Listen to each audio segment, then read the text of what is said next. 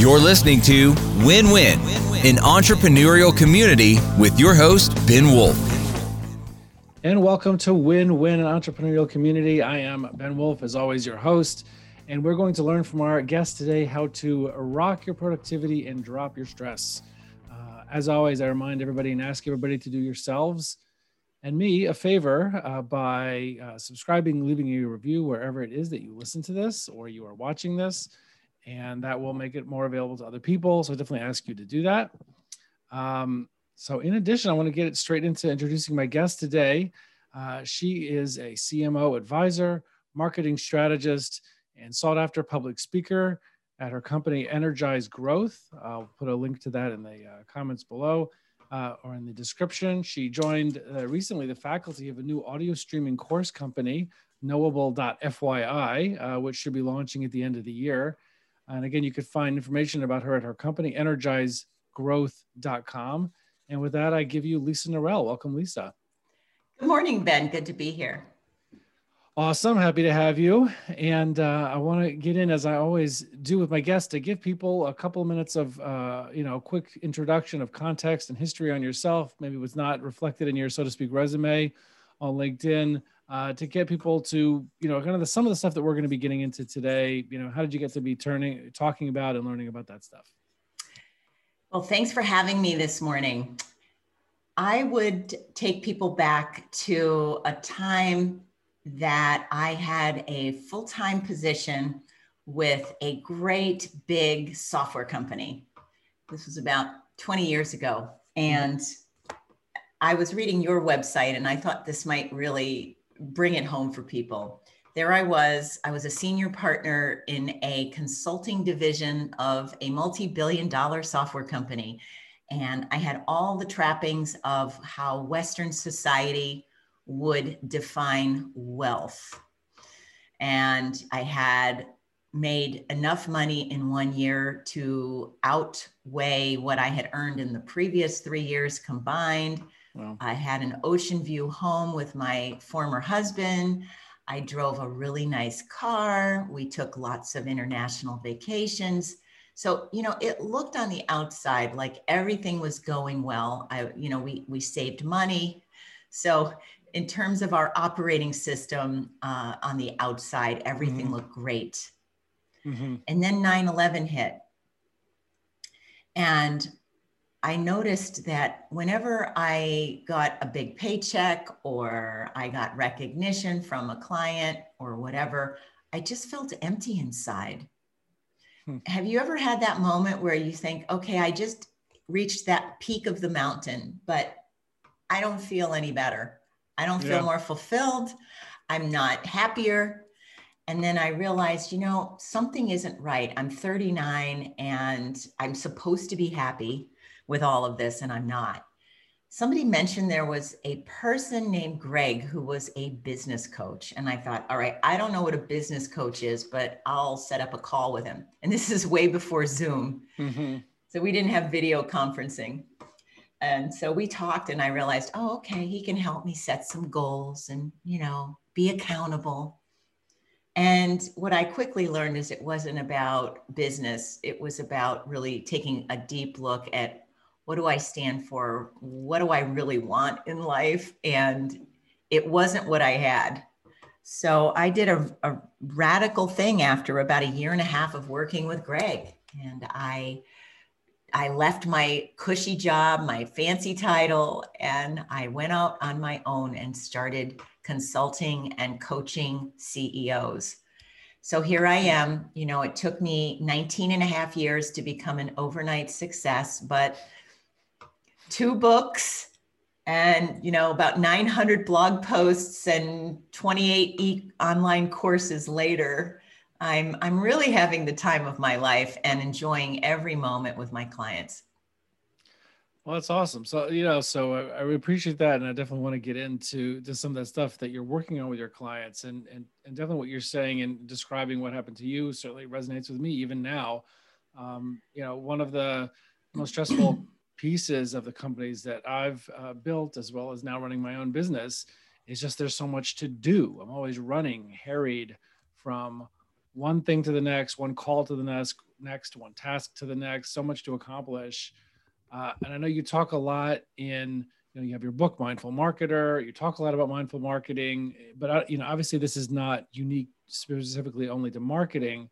So what does mindfulness mean in the context of, somebody that's, somebody like us that's, that's in business, whether they're part of a company or they have their own business or they're in the leadership team of a business? What does mindfulness mean? I love that we always start with a definition because Plato says the path to wisdom begins with a common set of definitions. Mm-hmm. So for me, when I first ventured into mindfulness practices, thanks to Greg, mm-hmm. I really didn't know what I was getting into. And it took me a few years to create my own definition of it. It's simply, in 4 words, it's non-judgmental, present moment awareness. That's all it is. It's being able to live moment to moment, and through observing ourselves and observing others, choosing the path we want to go in life. Mm-hmm. And I really love that philosophy, that we are the captain of our own ship and we get to choose every single moment who we want to be, how we want to react. It's really a very freeing feeling to have that, especially during these insane times where we see so much social unrest and so much polarization in our society. And of course, COVID. Don't you think everybody could use just a little bit more mindfulness during these tough times, Ben? Yeah, we're so caught up in reactivity, whether it's to how other people are feeling or like you talk about the chaos that it feels like in the world around us, or the tribalism and polarization, as you put it. Like when you're working with people and helping them, learn some of this mindfulness in their lives and their businesses, what are their lives looking like? You just paint us a picture before or usually. Oh, yes. And what I'm going to share, by the way, may sound contrarian and very contrary to what people are used to hearing from a marketing consultant or an author. But so what I always tell people is I'm not here to proselytize about mindfulness. Mm-hmm. I think it was Joan Baez who once said, take what you need and leave the rest. So my hope is that something you'll hear today will be resonant and other things may not be, and that's totally fine. Right. And mindfulness is really a way of being. It's not a religion. It's not a philosophy. It's just a way of living our lives. And I first want to say that mindfulness is a large umbrella under which you can find yoga, walking in nature without our digital devices controlling us, mm-hmm. Reiki, breath work, meditation. There are so many different forms of meditation and mindfulness available. And the fun part, after now I'm in my 19th year of practicing all types of mindfulness, the one thing I can say is, we all get to choose the types of mindfulness practices that work for us. Mm-hmm. And so that's the first thing I wanted to share with everybody is there are so many different roads of mindfulness. And the clients I typically work with, I can share with you, on the outside, clients can go to my website. If they go to lisanorell.com, mm-hmm. they might find that there are client stories about how they may have increased their revenues by double digits, mm-hmm. How they were able to accelerate their go-to-market strategy. All of those things are true, and those are real client stories. And my goal is to make sure that when we work together, we don't just look at business results, because when I'm coaching a client or I'm advising them on their growth strategy, here's one thing I know. We're not just looking at their business plan. We're not looking at their business life. We're looking at their whole life. Mm-hmm. Does that make sense? Right. So what, I mean, so like, what are their lives looking like? Let's say put Well, aside business for a second. What are their lives looking like? Yeah. well, I mean, like you say, everybody's different and there's all different paths for different people. Are you seeing commonalities in where people are coming from before they start? clients who typically come to me, they've read one of my books or they saw me at a virtual keynote, Mm-hmm. and or they've heard about me through the Marshall Goldsmith 100 Coaches community, of which I am a member. And they'll typically say something like this, and this is an actual client that I've been working with. Hey, I've been a chief marketing officer. I have gotten promotions. I've been in the marketing profession for 20 years. I've worked for these top-notch companies in the healthcare space. And Mm-hmm. this particular person came to me and said, I'm hiring you to help me design a new career strategy and help me find a new job. Sounds good. I want to work with you because I want to get there faster. I want to make sure I, am really up to speed on how I tell my story and a job search strategy Right. that'll help me. So mostly external stuff. Right. And so as we go through this, in particular with this one client, what we found is they kept coming to the meetings and frustrated, even though they're doing networking, they're interviewing past customers and interviewing past coworkers and bosses to figure out what their strengths are. They're doing all the mechanics right. Right. And they said, but I'm so frustrated. I'm so angry. I feel so stuck. And what we found is that they were beating themselves up about, I'm not doing enough. I'm not moving fast enough. The self-criticism was keeping their feet in the mud. And in your work of helping people build their operating systems, I wonder if you see some of the same traits sometimes where feeling stuck, sure. Or I'm stuck, or I feel like I'm doing stuff, but it's just not resonating. I've been doing this kind of work for 10 years, 20 years, and something's not right. So what we've done, and I think mindfulness has really, really helped me see this, is that allowing that person to have a moment of self-awareness and say, oh, wow, I feel stuck and frustrated. And you know what? I just am. This is where I'm at. I give them a few tools around journaling and rest and relaxation to some extreme self-care in order for them to give themselves a day off from self-criticism and judgment, which can completely destroy the entrepreneurial spirit we all need in order to make it through these tough times. So let's dive into some details or specifics. What are some things that people can be doing in their lives, in their work, in their business to be more mindful or more intentional about, that principle, that forward definition of mindfulness you mentioned before? But what are some examples of how they can incorporate that into their lives and work? I'll give you an example of the former chief marketing officer of TripAdvisor.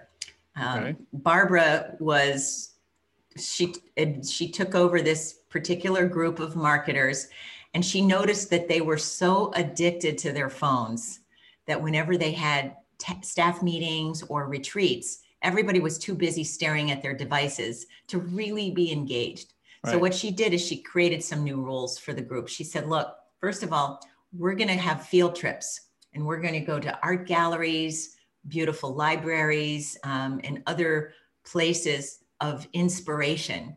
And we're going to keep our phones hidden, and we're going to find ways to connect with each other in a different way.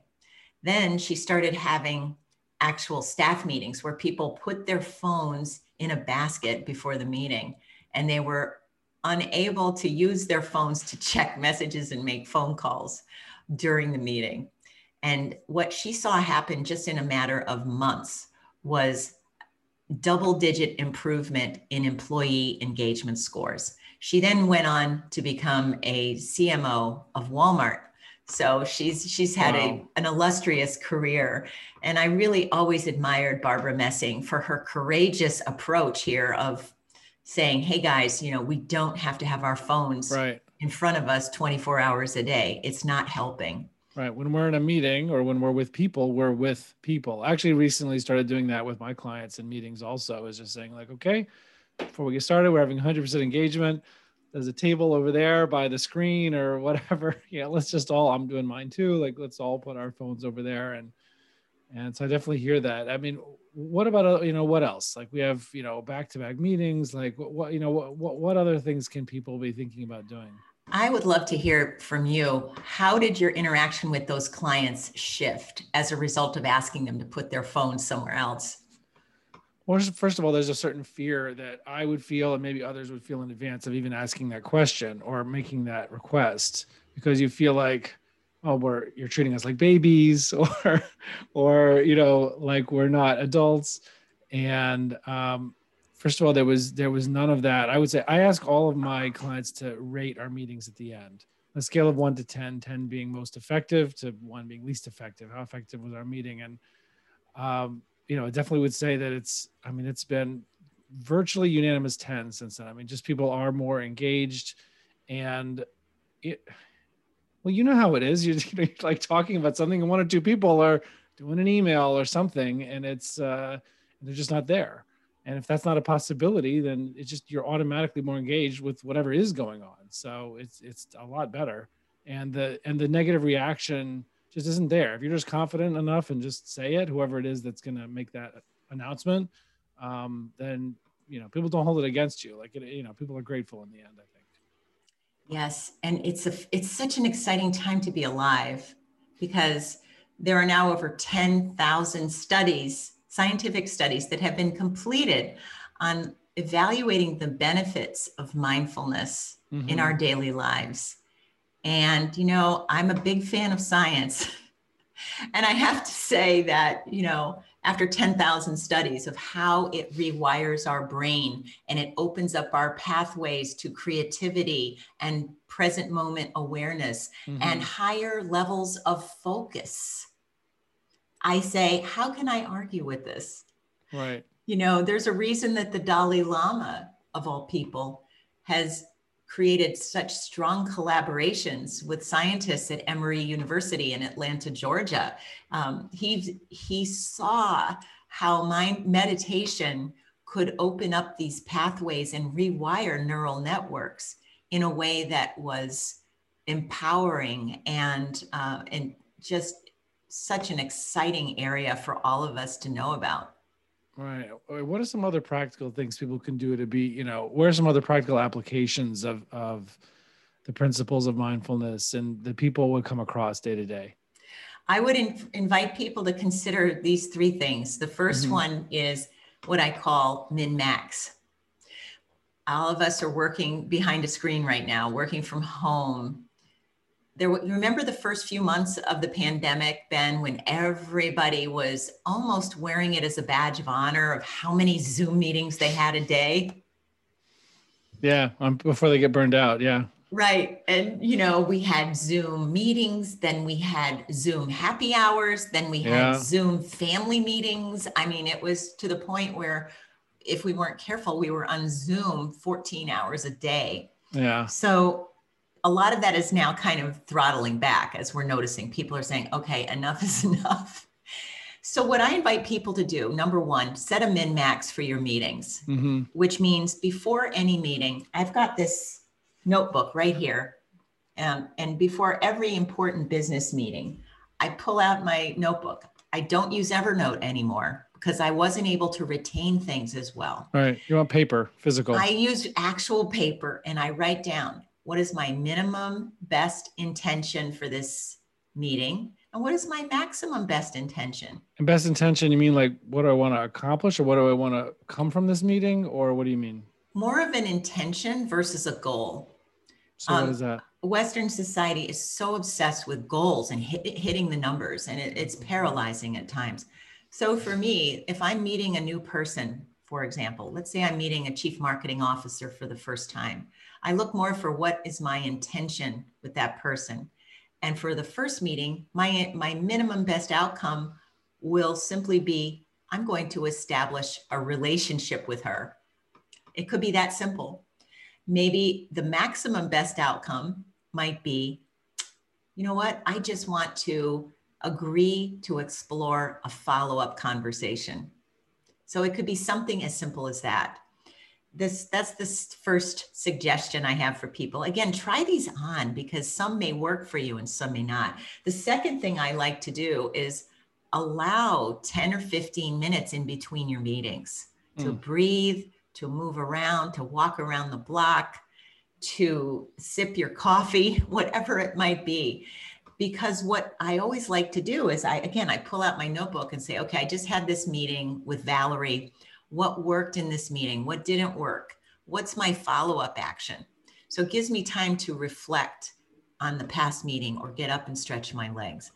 And what that means is if you pull up my automated calendar system, you'll notice that my 30-minute meetings are actually 25-minute meetings. My 1-hour meetings are 50-minute meetings because I just no longer accept nor believe in 8 straight hours of video conferencing. It is debilitating. And so those are 2 strategies I would recommend. And the third is for anyone who sees themselves as a marketer or even people in other functions, finance, operations, IT. Right now, we are seeing a tremendous receptivity in our businesses among the hundreds of clients I've served for experimentation and open and receptivity to fresh ideas to help our businesses grow. This is our time. So every one of us, I would encourage you to pull out your calendar and put time on your calendar, block it out to actually have, okay, drum roll, please, a conversation with customers. Marketers have been hiding behind focus groups, SurveyMonkey, LinkedIn groups for long enough. And for my B2B clients, they have been locked out of accounts because salespeople have told them, oh, you can't call that customer because I have the relationship with her. You know, I don't want you to call her. Well, those days are over and the walls have fallen down. We are seeing a disintegration of these authoritative structures in our organizations, as well as in politics. And it's time for us to team up with salespeople and say, look, we're in this together. We need to hold on to our wonderful customers and find ways to engage with them and keep them. And we also want to help you go find new customers we haven't been talking to or new markets that are undiscovered. So those are my 3 suggestions. Right. And I appreciate it. And actually on that third one, I think I know what you would answer, but I was wondering a follow-up question, which is, look, that I'm all about efficiency and, knowing what people are thinking, knowing, finding out issues, but doing it efficiently and, with the least amount of cost and number of people and number of hours necessary. And so these surveys, it's a great idea for efficiency. And so I think what you would say is probably to do both is just to not go 100% on the automated impersonal, but to get a connection, get a sense of what's really bothering people. What are their issues? What do they like? What do they not like? Whatever, but just have actual conversations probably in addition to, am I right about that? Or, well, let's think or about do you think that. It's not, or there's no place for it? Think about that elderly couple sitting on a park bench in Manhattan. They've been married for 45 years. The wife turns to her husband. She says, "Dear, I would like a divorce." The husband almost falls off the bench. And he looks at her and he says, "My gosh, we've been married for 45 years. Why on earth would you want a divorce?" And she says, "My dear, you never tell me you love me." And the husband turns to her after a pause and says, "When did I last tell you that I loved you?" And she said, "On the night we were married." And he said, "Well, if anything changes, I'll get back to you." And we treat our customers the same way, Ben. It's not fair. It's not fair. We send, we welcome them, we get them through our funnel, they close the deal, they pay us, we ship them their service or their product, and then time goes on and we think, well, if anything changes, we'll get back to them. And shame on us. We are living behind a screen. We are experiencing collective global grief right now. I have clients regularly sharing deep emotions with me. And I'm not saying that because of my ego. I'm saying that because we have to call it what it is. People need some more love and reassurance that we recognize them, we see them, and we hear them. Right. I appreciate that, and I appreciate the three tips and the three ways. Obviously, one of many, and there's a lot of ways that these principles can get applied in people's lives and people's work to be more intentional. And can you reiterate that 4-word definition of mindfulness that you mentioned a minute ago? The principle? Mindfulness is non-judgmental, present moment awareness. Non-judgmental, present moment awareness, going into conversations, going into meetings, going into things that you want to get done. Or doing nothing. It's also very helpful when I'm doing nothing. I get my best ideas when I'm doing nothing on Sunday mornings. And I'm just sitting and observing my thoughts and observing my body and my visceral experience. Boy, is that a scary thought for a lot of us. Oh my gosh, I'm doing nothing. Whoa, don't want that to happen. I should be doing something, right? Right. And it's, I would try to imagine that happening if I was sitting doing nothing on the couch in my living room on a Sunday morning. If I had my phone, then it wouldn't really be a quiet moment. There's, just like when you're interacting with other people, if you're trying to interact with yourself, it seems like that would get in the way there too. It's possible.